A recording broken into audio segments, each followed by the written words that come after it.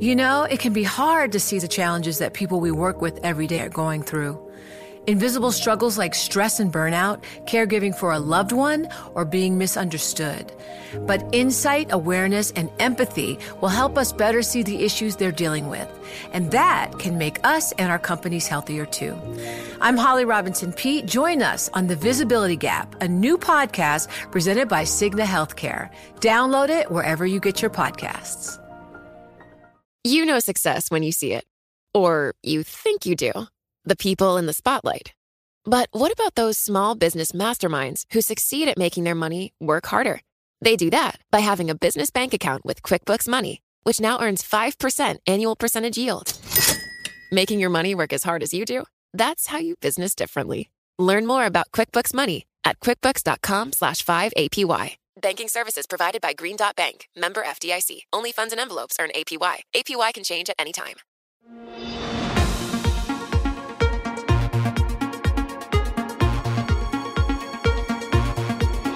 Welcome to What You Missed This Week. I'm Caroline Hyde. This podcast is some of our favourite interviews from the Daily Market Close show that I co-anchored with Romaine Bostick, Taylor Riggs and Joe Weisenthal. What you miss? It's the perfect way to kick off your weekend. We started the week with a market outlook from Mona Mahajan, US investment strategist at Allianz Global Investors. We talked with Mona about whether the massive outperformance we've seen from tech stocks is justified and why she is expecting August to bring more risks. We started by asking her what if she was set up for further volatility. Yeah, look, historically, as you just mentioned, there tends to be volatility in the months of August and September. These are not typically kind months to the markets. This year, of course, we are also in a presidential election cycle. And when you look historically at presidential election cycles, in fact, the 6 weeks leading up to Election Day on November 3rd do tend to have volatility, uncertainty. And in fact, it's interesting to note, though, after Election Day, November 3rd through year end, historically does tend to do better. You typically get that relief rally regardless of which party wins. And so it could be an interesting time. You could have some tactical opportunities leading up to Election Day and perhaps a stronger year end. Also this year may be punctuated by a vaccine or a medical breakthrough as well. This is also a year, Mona. You talk about the election. Obviously, you talk about the vaccine. We're still technically in a recession or at least an economic downturn here. Considering that equities are at or near record highs right now, at least on the two main indices that we keep an eye on, the NASDAQ and S&P 500, does that maybe give the potential for a little bit of a pause here for investors for pretty much the rest of the year? Because you got August, September, October, you go into an election in November, and even once you get the election results, there could be some time here to figure out what changes in policy, if any, might actually occur in the U.S. Yeah, look, it's a great point. I think generally investors are looking at what can lead the market higher. Thus far, we've seen really this pandemic playbook that's led markets. It's been technology, gold, softer treasury bonds generally that's been leading the market higher. In order for that to really fundamentally shift, you would have to see some sort of shift in fundamentals ahead of elections in order to get some traction. And perhaps that comes from not only the vaccine, but maybe better virus trends, which lead to better mobility and economic data. We also, of course, are awaiting another fiscal stimulus package that could put money back in the hands of the consumer. But generally, if we do start to feel that tech and gold trade gets a little fatigue here, and the cyclicals cannot be supported by a change in fundamentals, could get some sideways movement, some periods of consolidation ahead of that election period. Where do you think we are in terms of panic on the downside and euphoria on the right side with record highs? Are we too euphoric, or does this feel appropriately priced at this point, given earnings generally have been pretty good? Yeah, look, I think a lot of eyes were on last Thursday's earnings report. 4 of the big cap tech names reported. All 4 of them cleared the hurdles very nicely. Revenues and earnings beat to the upside. Revenues on average 9 to 10% beat. Earnings on average, if you exclude the Amazon tremendous beat, was up 25% to the upside. Interestingly, the stocks, didn't move accordingly because they had probably already moved nearly 55% since that March 23rd low. But I do think that earnings report day on Thursday did partly justify what we've been seeing. These technology names have benefited from a more stay-at-home economy, a more digital economy that relies on their services even more. And so to some extent, the markets were quite astute in calling this early. Let's spin that technology focus forward and look at the rising tensions between the US and China when it comes to technology, the barriers that are being formed between US and Chinese technology transfer. In particular, when we look at Microsoft potentially getting in on TikTok, what are the ramifications of this, Mona? Does it change your view on investing in technology and indeed the geopolitical terms of trade? Yeah, it's interesting. It just kind of makes mega cap tech even more mega in many ways. For an example, Microsoft getting involved in TikTok now also brings to them a social media presence they didn't have once before. And, it probably complements both their LinkedIn business as well as their Xbox business, which tends to be catered to that same younger audience. From a U.S.-China perspective, clearly tensions have escalated in the last few months, particularly after the pandemic period, also exacerbated by China's moves in Hong Kong. And, there tends to be a little bit of skepticism and uncertainty. The administration had noted that TikTok perhaps is sending user data back to the CCP in China. And so I think there is a little bit of still uncertainty, resentment coming out of the administration towards China. That rhetoric will likely continue to escalate as we head towards election season. What we'll be watching for more, though, are there any more material, economically significant moves that come out of the U.S.? Thus far, it's been a lot of rhetoric, but we haven't yet seen any escalation in tariffs, for example, any real moves to remove the Chinese listed ADRs in the U.S. as well. So 2 things to keep in mind as we head towards that election period. Yeah, a lot of talk about tech here, Mona. It's a big tech market. It's a big tech economy. I guess, does that concern you at all with regards to how you position yourself and really, I guess, how you plan for the future of the economic recovery and any sort of potential gains from here in the market? Yeah.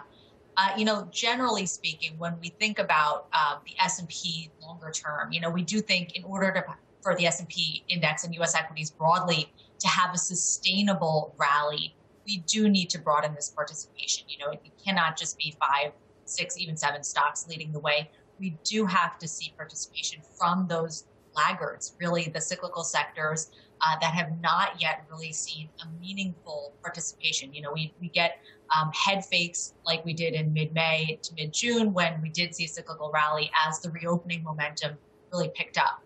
But in order to get a sustained rally, and historically, value outperformance does come in periods of 6, 9, even 12 months. For that to happen, we have to see a broadening in participation, which, like we said earlier, will probably happen when we get the fundamentals changing, when we do get a real reopening of the U.S. economy, probably led by virus trends broadly, stimulus ongoing, and vaccination, full all-encompassing solution there. We also spoke with Tiffany Wilding, PIMCO's US economist, ahead of Jobs Day, to get her outlook and reaction to this week's jobless claims. Tiffany explained why the V-shaped recovery we saw back in April and May won't last, and why we should be bracing ourselves for a painful August jobs report. Well, I think there are a wide array of indicators that we look at. The conclusion that we draw is that job momentum slowed quite notably in July.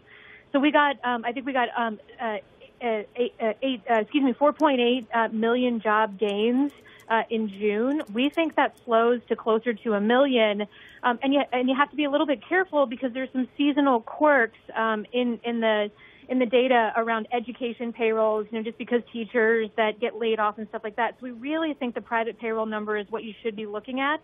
And that number, could slow, to something like 500,000. So it's a notable slowing, I think. But, overall, on the claims data, the continuing claims data that you mentioned, they did tick lower. But I think it's important to keep in mind, we still have 15 million people that are on the regular state unemployment programs. That's quite a lot.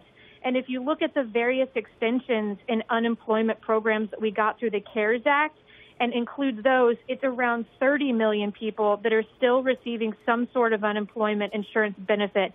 So it's still quite dramatically high, even though there might have been some incremental improvement in this week's number. And so, Tiffany, I mean, there's already been some data showing the economic impact that the CARES Act and some of the other government programs have had in keeping the economy afloat and, more importantly, maintaining some semblance of labor market strength. If there is a considerable lapse between the current program and whatever new program ends up getting worked out in Congress, does that then have a potentially meaningful effect on the economic data that we're going to see over the next couple of months? Yeah, it absolutely does. So, I think it's not if there's going to be a lapse. I think there is going to be a lapse, as we know. So the unemployment insurance benefit booster, what we call booster from the federal government, which is emergency unemployment benefit that you get over and above your regular state programs, that actually expired at the end of July. So we know that that's already lapsed. So that was about $600 a week. And I mentioned about 31 million people were receiving that benefit if you look across all of the programs. So that's actually quite a big number, kind of when you look at it relative to spending or things like that. So we actually think that, if we get some sort of legislation passed that, further extends the unemployment insurance benefits, you're still going to kind of have that lapse in August. That's going to weigh on the August data, which we'll receive in September, right ahead of the election, as well as right ahead of the Fed meeting. So I think the data could actually look pretty bad in August, the spending data and things like that, as a result of this lapse. I think you have to keep in mind that although we've had a pretty notable, what looks to be kind of a V-shaped recovery in the economy over April and May, a lot of that, as you mentioned, resulted from a boost from stimulus payments. The economy is still very fragile, and I think we're going to see that play out in August, as you kind of get this hopefully temporary removal of stimulus payments and things start to really decline. It's going to really underscore how important the continuing government support is to economic recovery. Tiffany, what is your analysis showing you about where that extra $600 a week is going? Are people saving it or spending it? Well, I think it's a little bit of both. So clearly in what we call the government official data, the savings rate that the Commerce Department calculates has been very elevated. And that tends to happen after any crisis, though. Savings rates tend to go up because there's a higher number of unemployed people want to save. They want to try to, increase their discretionary savings for kind of these rainy day outcomes. But I think in addition to that, though, we did see a lot of spending. And in particular, when we look at like high frequency measures of data, and you can look at them by levels of income, what we found was that the overall decline in spending that we've seen since February has actually been the most pronounced in people that have higher income levels. And the reason is because lower income level folks, although they lost their jobs at a higher pace, they've been the ones that have seen the benefit and the target of these unemployment benefit programs from the federal government and from elsewhere. So they've actually had a lot of income replacement.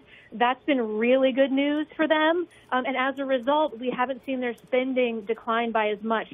So again, I would say this is evidence that the current programs that we're seeing from Congress, they are working and they are helping to get us to a recovery, I think, faster than we otherwise would have. Talk to us a little bit about, there was breaking news earlier that we saw mortgage rates in the US plunge to a record low. And I'm interested in sort of the defying of gravity that the housing market has been doing here in the United States. Will that be sustained, Tiffany? And how much will that help the rest of the US economy, if at all? Yeah, no, I think it is a very important, sector.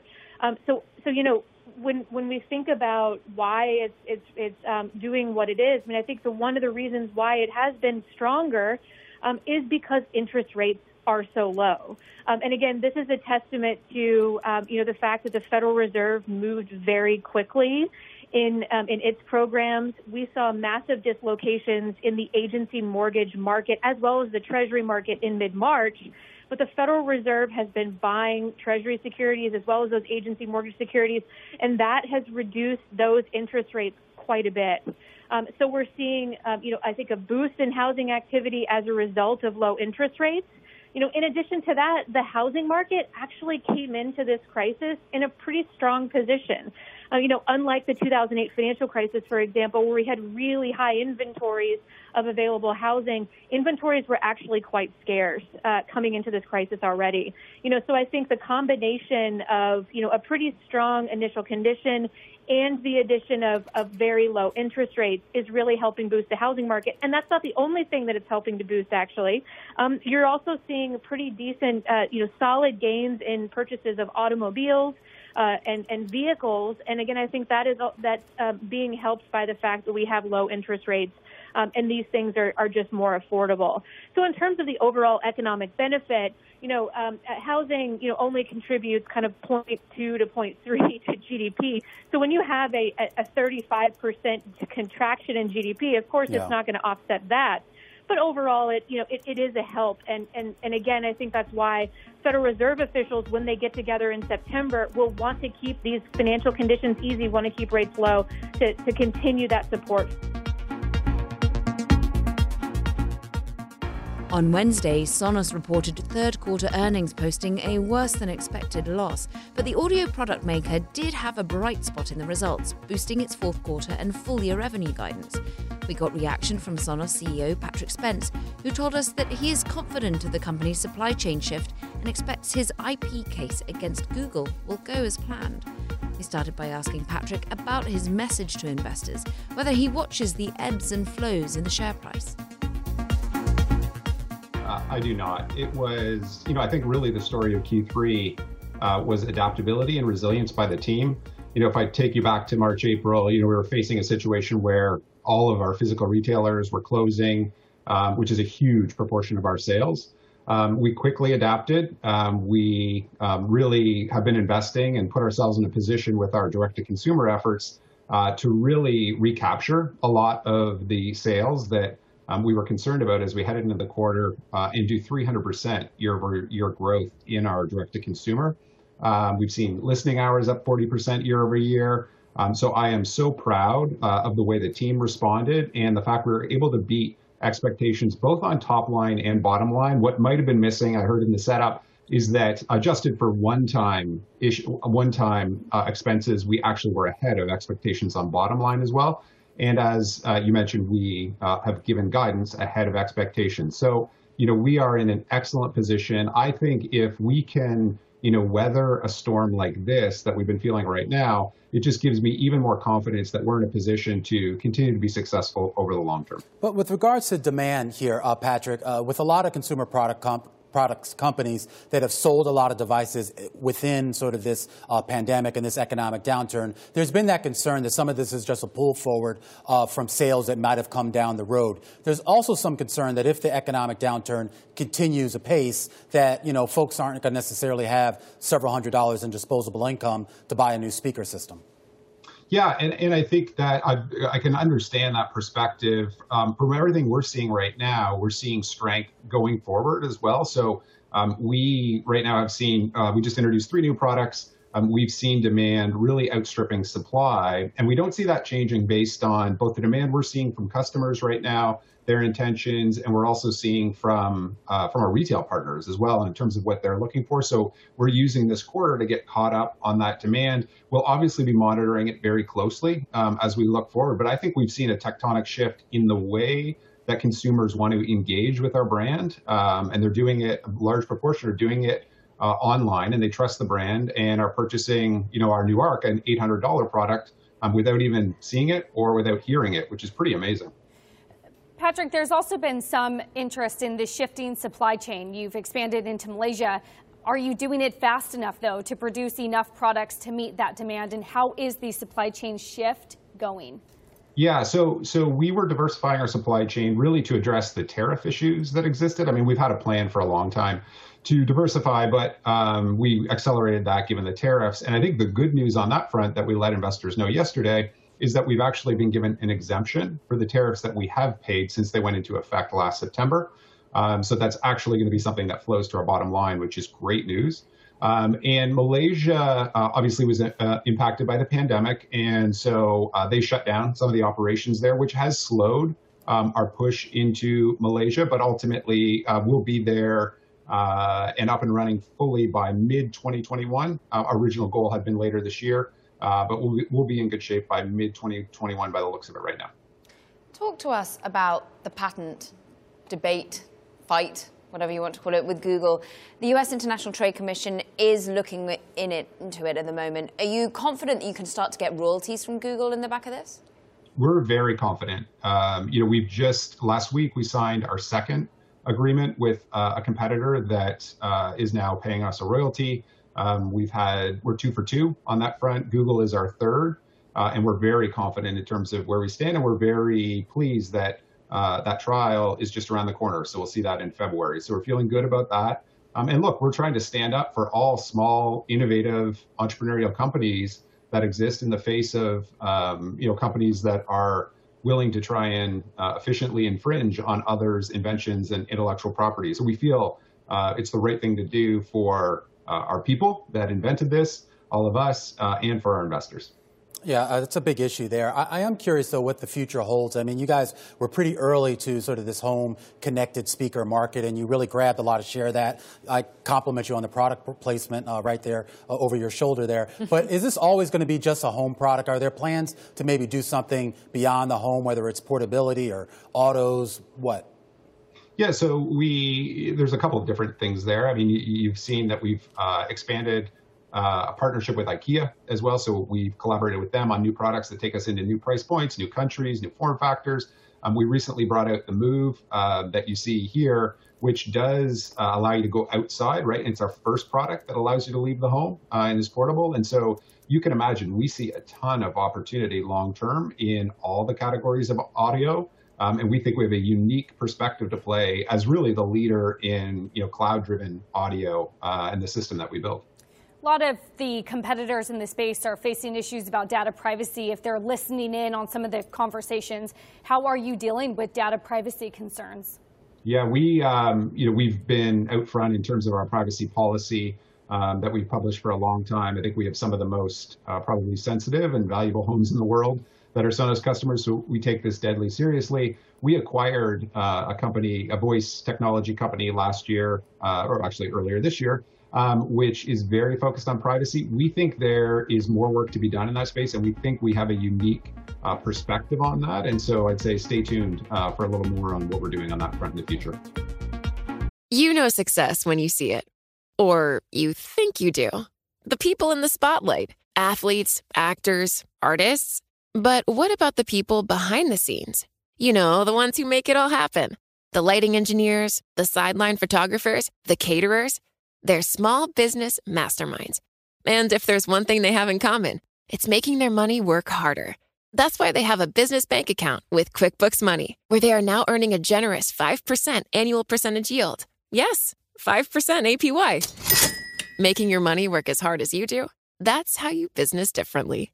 Learn more about QuickBooks Money at quickbooks.com/5APY. Banking services provided by Green Dot Bank, member FDIC. Only funds and envelopes earn APY. APY can change at any time. Then I had a wide-ranging conversation with Mark Urquhart, who helps manage Baillie Gifford's long-term global growth equity fund, which has beaten 99% of its peers in 3-year annual returns and is currently up 37% year-to-date. Mark has 2 decades of experience investing in China and told me why he thinks the rise of nationalism in China will ultimately do more harm to American companies than Chinese ones. We spoke ahead of the White House's announcement that it was expanding its TikTok ban to include WeChat, the messaging app owned by Tencent, one of the fund's biggest bets. I started by asking about the fund's winning formula and if their picks, Netflix, Amazon and Tencent, for example, well, if they work so well right now, will they remain the picks for the future? Yeah, well, thank you for that kind introduction. Our DNA in looking for growth investments is to find disruptive companies that have longevity of growth. You're absolutely right that the pandemic and its consequences has accelerated some of that growth. So what we're trying to do at the moment is to really disaggregate two categories. I think there are those who have had a sudden burst of demand and things have been drawn forward. Then there are companies for whom this episode, I think, will mark fundamental change. And by that, I mean behavioral changes in the way we as consumers, we as enterprises interact. So an example of that would be Peloton, where the critique after the IPO was, well, it's a very niche New York, Edinburgh, London product, and it won't go to the masses. People like going to gyms, training at home doesn't work. That's been turned on its head. Gyms are now not open in many countries. They're hard to socially distance, the hygiene factors, and actually the luxury of training with high quality kit at home. So that sort of company probably has a much better outlook coming out of the pandemic. My job as a long-term investor is not to think, what is the demand pattern in Q3 2020? It's to try to visualize the future in 2025, 2030. I would say that on the whole, we remain happy with the portfolio, and many of those have been accelerated, but we think the opportunity sets are larger than they were at the start of 2020. But of course, part of your process as an investor is going through each individual name and assessing those. So there are some companies where I would agree with you that things have been pulled forward, and the share price more reflects that now. Talk about that process of individual names, because you don't look at sectors, and goodness knows you don't like the so-called sector of technology in terms of a turn of phrase.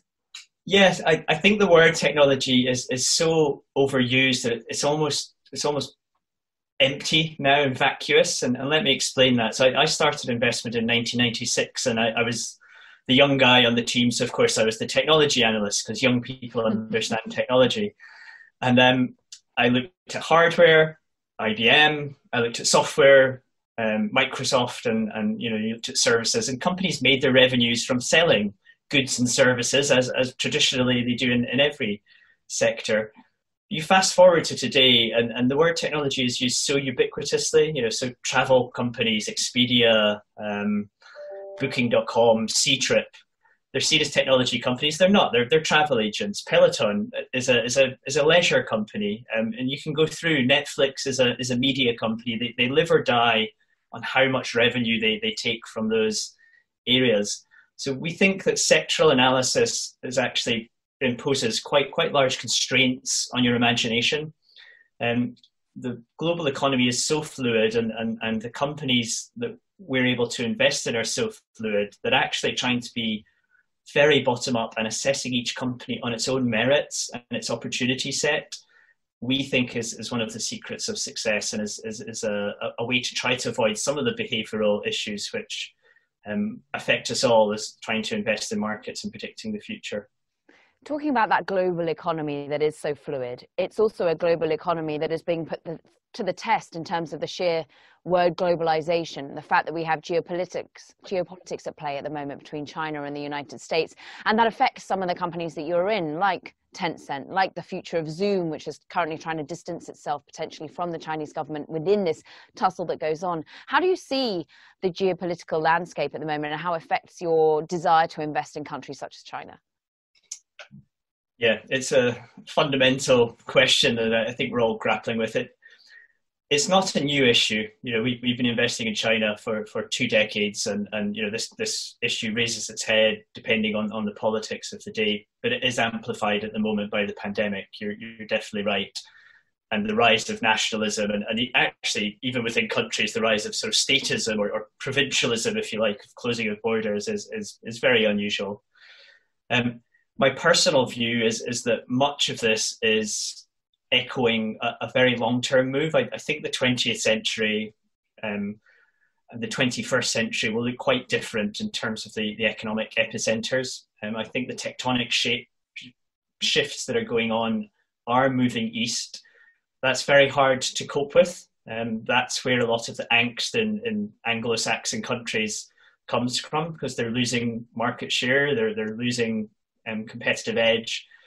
So I think it's much more of a concern actually in the New Yorks and in the Londons of the world than it is in the Beijings and Shanghais, that when one travels there and goes there, the they don't need the markets of Great Britain or the United States to succeed. They've got very huge opportunities on their own doorstep, both domestically, obviously, but also more widely in Southeast Asia. So I do think that some of it echoes the sort of inevitable ebbs and flows of global economic wealth. My job as a global investor is to try to be immune to that and to follow where those opportunities are. So that's why China is so attractive to us. The growth opportunities which one sees there are really very hard to replicate in other geographies. So do you see a bifurcated world? Do you see two technology systems almost? One in the US where they now no longer want Chinese winners, in the same way that China had already blocked the US winners, apart from Microsoft, from staking a claim and a purpose within their country too? I think that definitely feels the way that it could turn out. I think there is a large dose of, obviously, we are in an election year, as your viewers, of course, will know and are thinking about all the time. So some of this is definitely rhetorical. How much of it can actually be enforceable? As far as I know, there is no legislation on the book at the moment. That's not to say that it can't be, for instance, for the US Treasury to take a share of a sale of TikTok. But it does feel as if those two competing systems are there. That's good news in many ways, because it eliminates the competitive environment of them both going hammer and tongs at each other. So in the same way that Amazon dipped its toe into China and really quite quickly realized it wasn't going to be able to compete with Jack Ma and Alibaba, and it could concentrate on its strengths. I think we could see the sort of dual technology strands, as you say, dominating their existing areas. But like the caveat to that would be that I think the Asian companies have by far the most attractive near market. How are you therefore seeing the potential to invest and get access to assessing the investment opportunities in China? We can't travel at the moment. You can't go and put your own boots on the ground. How are you looking at seeing data in that part of the world? How are you seeing data in the US when you sit in Edinburgh as well? Yeah, we were lucky to open a research office in Shanghai last year, the tail end of last year, and that had been long in the planning. So that's very useful having investment researchers on the ground there. And it allows us, they're pretty free to travel around to meet management teams and to provide the updates. And I think that's really important at the moment. Bloomberg do a very good job of providing us neutral information, but it can be extremely hard to get data that doesn't have an angle. There's lots of journalists who do have an axe to grind on both sides of the Atlantic. Speaking to managements, that's always been our bread and butter. So the use of technology has been huge. Yes, I've been working from home for the last 5 months, but I've probably spent more time speaking to managements during that period than I had in the previous 6 months or so. And in some ways, it's very easy actually to jump on a Zoom call, just as we're doing today, to discuss these things. So it's for us very much trying to go to the companies themselves to find out what is actually happening and how they're thinking about the next 5 or 10 years. That long-term perspective is vital to us. It's so easy to get drawn into the short term, what's happening to stock prices, what's happening to quarterly earnings. But actually, as I said, for me, it's about trying to look out 5 and 10 years and really thinking how the world shapes then and how it looks over that sort of time frame. So having that sort of feet on the street in China has been extremely useful. You talk of Zoom, and of course that's an investment you have. How have the management responded to the sudden surge of demand? Have you seen businesses respond to things that they couldn't possibly have planned for and be able to meet that level of demand, but still keep an eye on the future? Yeah, we got lucky in Zoom. I will say that we didn't predict the pandemic when buying it. In the early part of this year, it was much more of an environmental angle that we were taking. The sort of rise of people thinking about their global travel before the pandemic, which will definitely be exacerbated. I think Zoom, and it's a company we're still getting to know. I think they've reacted incredibly well. growth investing and managing a company that is growing that rapidly is a really hard task, and they've managed it extremely well. What's been interesting to us, and one of the features we always try to look for in companies are what is the culture of the company? It's such an intangible concept, but I think it's really important in terms of delivering long-term returns. And what's really impressed me with my interactions with the CEO there are how thoughtful they are. It'd be very easy for them to be extremely happy with themselves and extremely almost overconfident. But actually, unprompted in our most recent conversation, and the thing which Eric is most concerned about was that they took their eye off the ball in terms of security when they were moving into education. You'll have reported on those stories, and that was a big issue. And he was extremely disappointed that they hadn't organisationally thought about that, because it's a very different use case to the enterprise cases which they'd had up to then. So I took a lot of succour from that they're reacting and they're thoughtful. They're clearly extremely delighted that the number of use cases has multiplied as it has in the last 6 months. They also think that we're only just getting going. There are many, many more things which they're able to do with the technology, and I think that's what excites us as shareholders looking forward. Are the CEOs aligned in your way of thinking about how geopolitics plays out as well, and this potential for winning and winning big in the West, but perhaps not being able to straddle East and West? I think that would vary. I think that's for the CEOs themselves to comment on it. My observation would be it varies from company to company. There's definitely some companies who still have global aspirations, and quite rightly so, because some of the products which they offer and the technologies have global appeal. If the last 20 years of stock market observation have taught me anything, it's that ability to take something global. You mentioned Netflix earlier. I think Netflix is one of the most remarkable companies, or one of the most remarkable days in my investment career was when they announced that they were going overseas in a big way. They've been testing the water in Europe in a couple of countries. I'll get the numbers wrong, but it was something like 138 countries that they turned on overnight. Walmart can't do that. A sort of bricks and mortar, an airline can't do that. Companies that have to put physical assets there. So there is, I think we've got to be careful with the rise of sort of nationalism and the China-US rhetoric. There are companies that still have profound global opportunities, and we'd want CEOs to sort of still be addressing that. It's a China-UK issue as well, though. How do you see, where you sit in Edinburgh as well, being able to get a distance from the countries that think they are the epicenter of the world, and be able to see how perhaps geopolitics unravels, not just between US and China, but elsewhere as well?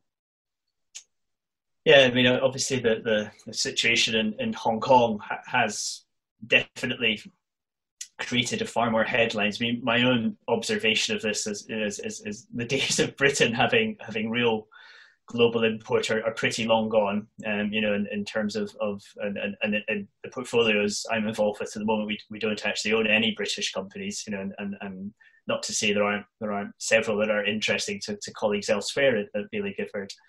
But I don't think China are really that concerned about what British politicians are thinking or saying, and certainly Chinese companies.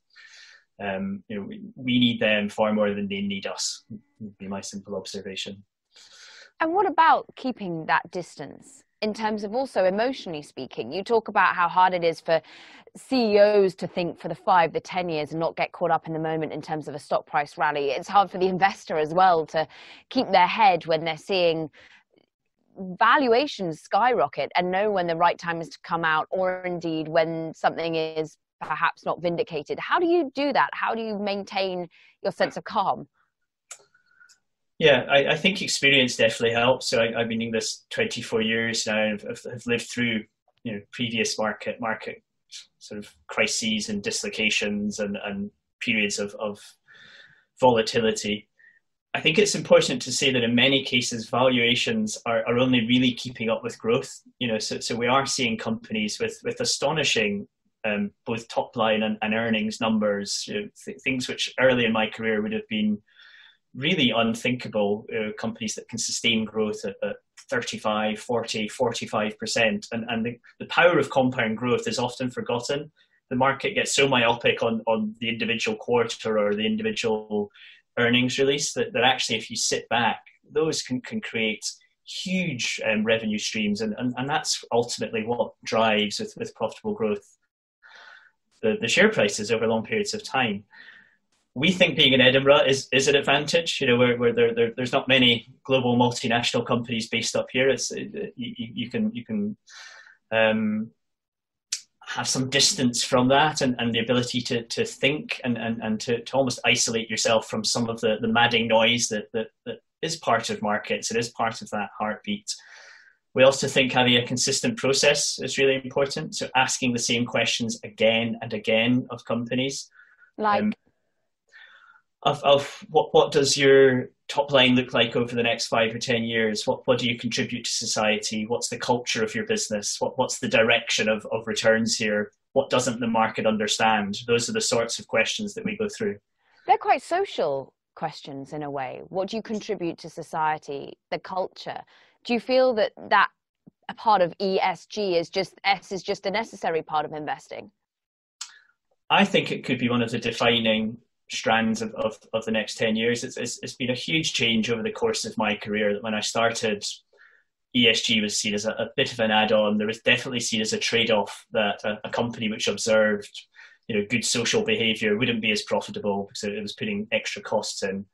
I think that's turned on its head. I think consumers now look for an incredible amount of social responsibility from enterprises, and I think that's a really good thing. There's no real hiding place, but I think importantly it can now be an extremely powerful competitive advantage, companies doing the right thing. And if you think of what we're trying to do is invest in companies for 5, 10 and hopefully more years than that, they have to be responsible citizens and to last that long, to keep customers coming back, to keep their reputation. So I think it's absolutely intrinsic to long-term investing that you look for businesses which do take that attitude, and more importantly, which have the culture point, have employees, have leaders, have CEOs who are driven not by their own compensation, but are driven by what they can do and how they can help society. So yes, they are. You're right. They're qualitative questions, but I think they're far more important than the numbers which you and other providers so helpfully provide me as an investor. They're a commodity, really. The revenues and the earnings, the forecasts, etc. For me, the art of investment, and I do say the word art very specifically, I think it is more of that than a science. And to me, that's perhaps one thing that Baillie Gifford has managed to do well. So talk us about the art of understanding Jeff Bezos, of understanding what Amazon can contribute to society when everyone is so enraptured by just how much wealth he has or by how he's going to respond to regulators on Capitol Hill. But how do you see he's evolved the business over, I think it's about 15 years that you've held Amazon, how you think that he's managed to answer society's needs? Well, again, he'd be in a far better place to answer, but my modest view would be they've done a couple of fundamental things that Amazon has absolutely driven down the cost of many items and made it much more easy for people to trade. So I think that is a very good thing for society. Now you can take your view, but I think the last thing that Amazon can be accused of is price gouging. So it's a very, very competitive industry. It's also relentlessly invested in new areas, so it's cloud infrastructure. AWS has got a lot more coverage in the last few years as they themselves have been more public about that. But that, I think, is a substantial contribution to society. It also shows up superbly well in any survey of places to work. It's very easy to criticize large companies, and it's part of what we do as a society. We go through these phases of, it was big oil, and then it was obviously in the financial crisis, big banks, big pharma had its day, big tech is now sort of in the firing line. So we don't like companies getting too large, and quite rightly so, because history is dotted with companies which abuse their market power, and there should be trade-offs and there should be regulation, but it's quite hard to see quite how one would regulate Amazon. Do you tell them to put their prices up? Do you tell them to slow their delivery down to make it easier for competition? It's actually a problem for regulators, because largely what they're doing is delighting their customers on a daily basis. Do you worry about the regulatory risk more broadly, that it will end up seeing laws imposed that don't fit, that don't work, and that do disrupt the business model? Absolutely. I think a threat to any portfolio, and ours included in that, is clumsy regulation. Precisely for those reasons that I've spoken about, that at times politicians, regulators feel they have to do something, and there's almost an irrational sort of attraction to regulating big companies, despite the fact that they might be helping many members of society. So I do think the long tail outcomes of potential breakup or potential, people have talked of sales taxes, rather than profit taxes, to try to capture that. It is a concern, but actually they're very hard to implement, because something like that would probably entrench its competitive position, because it would make it even harder for competitors, smaller competitors, who have to pay a sales tax to actually gain any market share. So I think it's a sort of inevitable consequence of size and dominance, and people want to hold large companies under the microscope, and I don't think that is a bad thing per se. But I do think that some of the analysis can get quite clouded, that it's, you've actually got to think, well, what are these large companies doing that is so disruptive, or so negative for society? It's quite hard as a politician to stand up and say this large company is doing very well for society. Talk to us about, therefore, what becomes the moment where you feel it's time to get out of an Amazon, for example. How do you hold yourself to account to that when you can still see such growth? Yeah, that's where one has to go back to the process, and you asked earlier about the behavioural elements, and avoiding falling in love with stocks is exactly that. So that for us would be, there are probably three factors. A real slowdown in top line growth. Now Amazon is actually at the other end of that at the moment, because it's accelerated through the pandemic to around about a 40% run rate. But if we saw a company, and we've had several holdings in the past where the top line growth has slowed substantially. The second is the old chestnut of competitive environment. If a new competitor comes along and does what you are doing better, that is a great challenge to any company, and stock market history is obviously full of companies reinventing themselves and challenging others and doing things better. So you have to be awake to that. And then the third, and tied into some of the earlier comments on culture and management, are large changes in company management.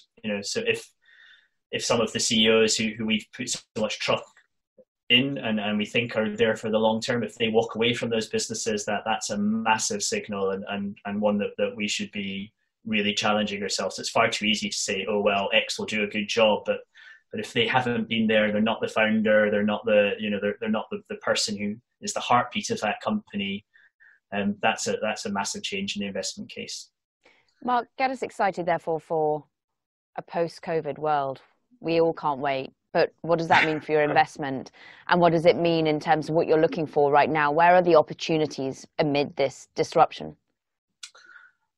I personally think it's a fantastic time to be a growth investor at the moment, because every industry is up for grabs. There is disruption absolutely everywhere that one looks, and in places which one perhaps thought were sacrosanct before this. So that's in the way we work. The very essence of the sort of office job. Of course, people will return in some form, but I don't think it will be in a pre-COVID way. I think there will be far more flexibility. That then has huge implications in terms of the home office, in terms of cloud infrastructure, in terms of cloud software businesses, and obviously negative consequences in terms of commuting, in terms of central office space, etc. So there will be winners and losers. I think that the way we entertain ourselves is fundamentally changed. So you talked about Netflix earlier.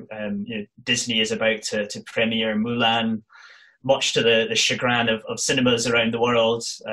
But that is again a massive change in terms of how we use some of our downtime. I think the fitness markets, the Pelotons of the world are how that plays out over the next 5 or 10 years.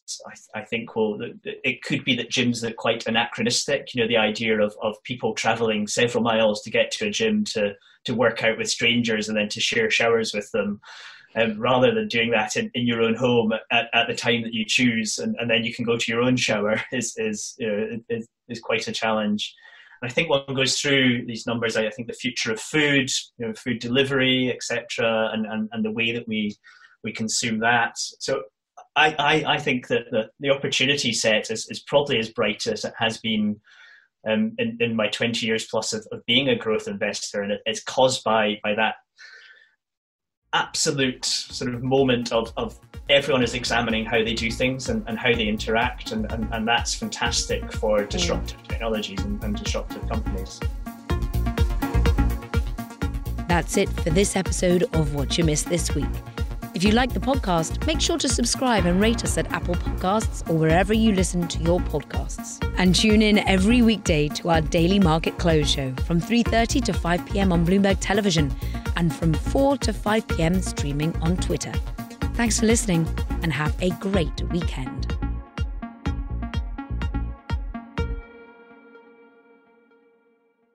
Join Bloomberg in San Francisco or virtually on May 7th for The Future Investor, Data-Powered Transformations. This 2024 event series will examine how data is not only playing a pivotal role in investment decisions, but serves as a driving force behind the construction of innovative, investable enterprises. This series is proudly sponsored by Invesco QQQ. Register at BloombergLive.com/futureinvestor/radio.